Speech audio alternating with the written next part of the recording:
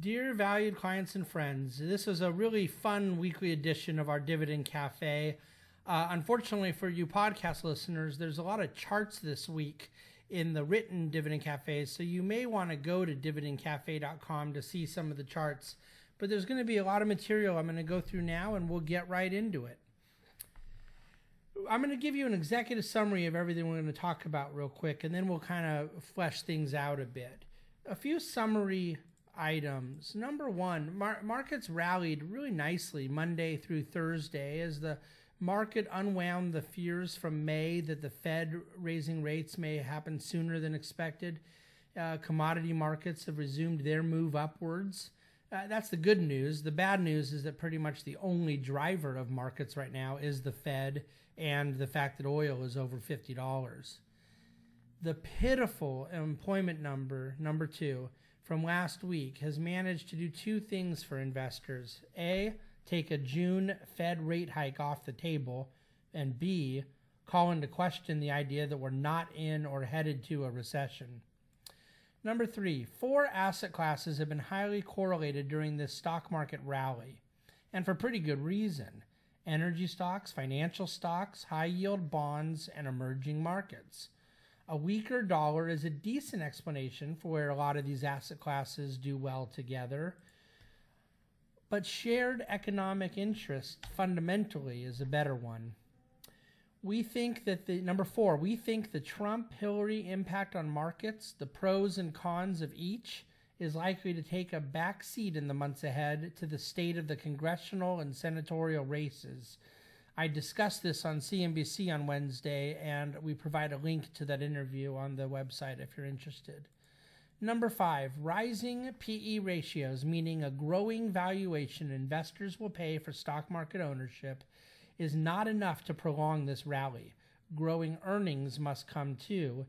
Q2's earnings season will begin in a month. We'll see how companies have done throughout the second quarter.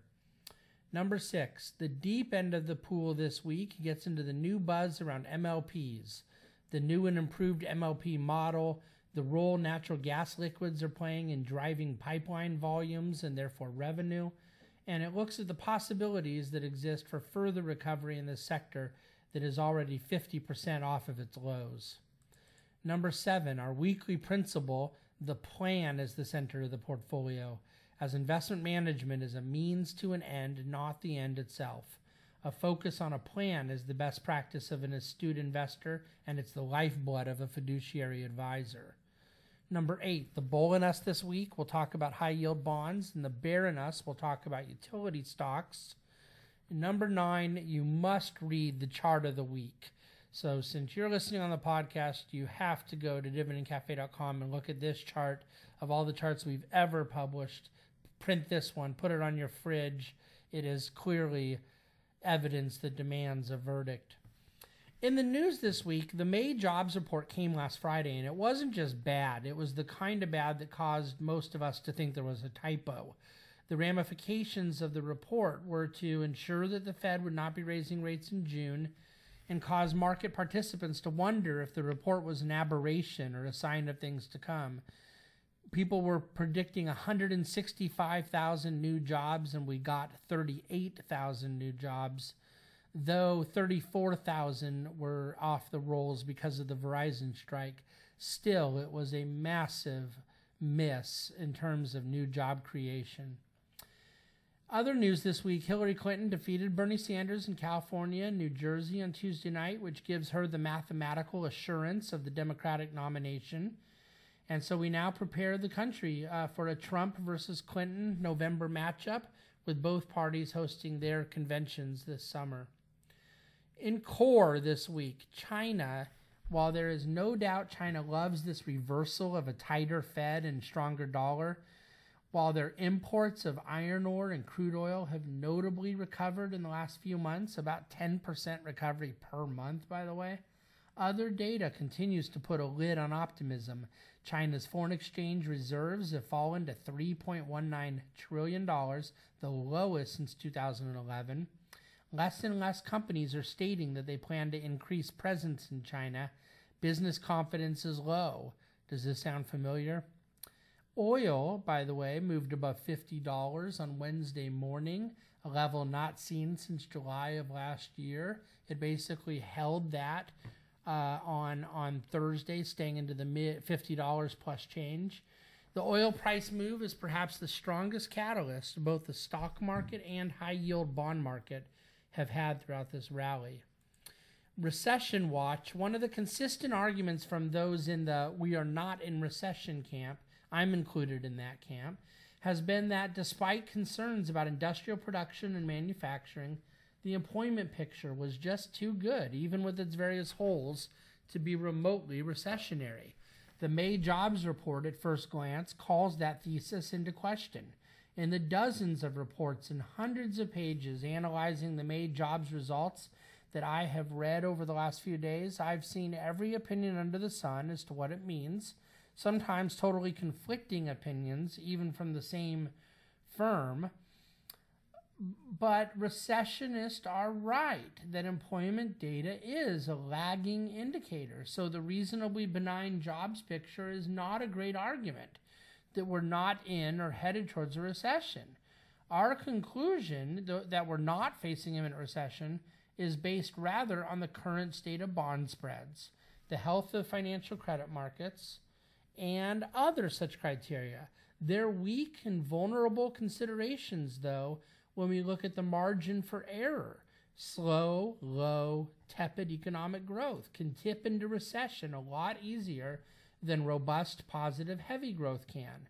Those screaming that we are in a recession, they're the ones that have predicted 20 of the last 2 recessions, as the famous slide goes.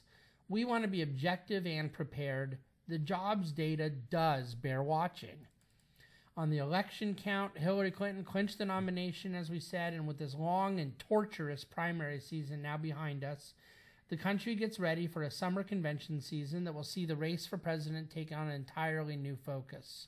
It promises to be a historical race one way or the other, and already has set records for the relative unpopularity and poor favorability ratings that both candidates have. We will continue to address the race from a market standpoint throughout the months ahead, with a particular focus on where the Senate and House races look to impact the overall picture, and how within the weeds the various election outcomes could affect more granular parts of our portfolio. There's a lot of nuances to consider. Questions from readers. So, what was your take on last Friday's jobs report? Well, it was the same as everyone else's. When they said 38,000 and put 38,000 on the screen, I thought there was a typo. I wasn't sure if it was 138,000, which still would have been really bad, or if it was maybe 238,000, which would have been huge. But no part of me thought 38,000 was even in the realm of possibility. So even apart from that Verizon strike issue, people have asked how job growth was so bad, and yet the employment number was actually 4.7%, a pretty low unemployment number. The chart below basically tells the whole story. Simply put, those who have stopped looking for work, either for good reasons or bad ones, have risen so much that it has mathematically lowered the unemployment rate dramatically. So now, as for whether or not this takes a June rate hike off the table, I would put those odds at less than 1%. July is still possible, but also much less likely. Our second question comes to us from Mitchell Bahnsen. Why do you think the Fed will really not raise rates this month with that weak jobs report? I am really not even that focused on June in this thinking, which is now a foregone conclusion. I'm once again wondering if even July and September are on the table. Apparently the market is too. We have a chart on the Dividend Cafe showing you the Fed futures market for a rate hike. But basically, the odds of a rate hike in June had jumped from 5% to 30% in the month of May. Now they've dropped to basically 0%. As of right now, July is only showing a 22% chance of a hike, and even September is just showing a 38% chance. My, how things change. Next question. You always say, as earnings go, so goes the market. Are earnings good enough to keep this market really going? It is true that not all market rallies are created equal.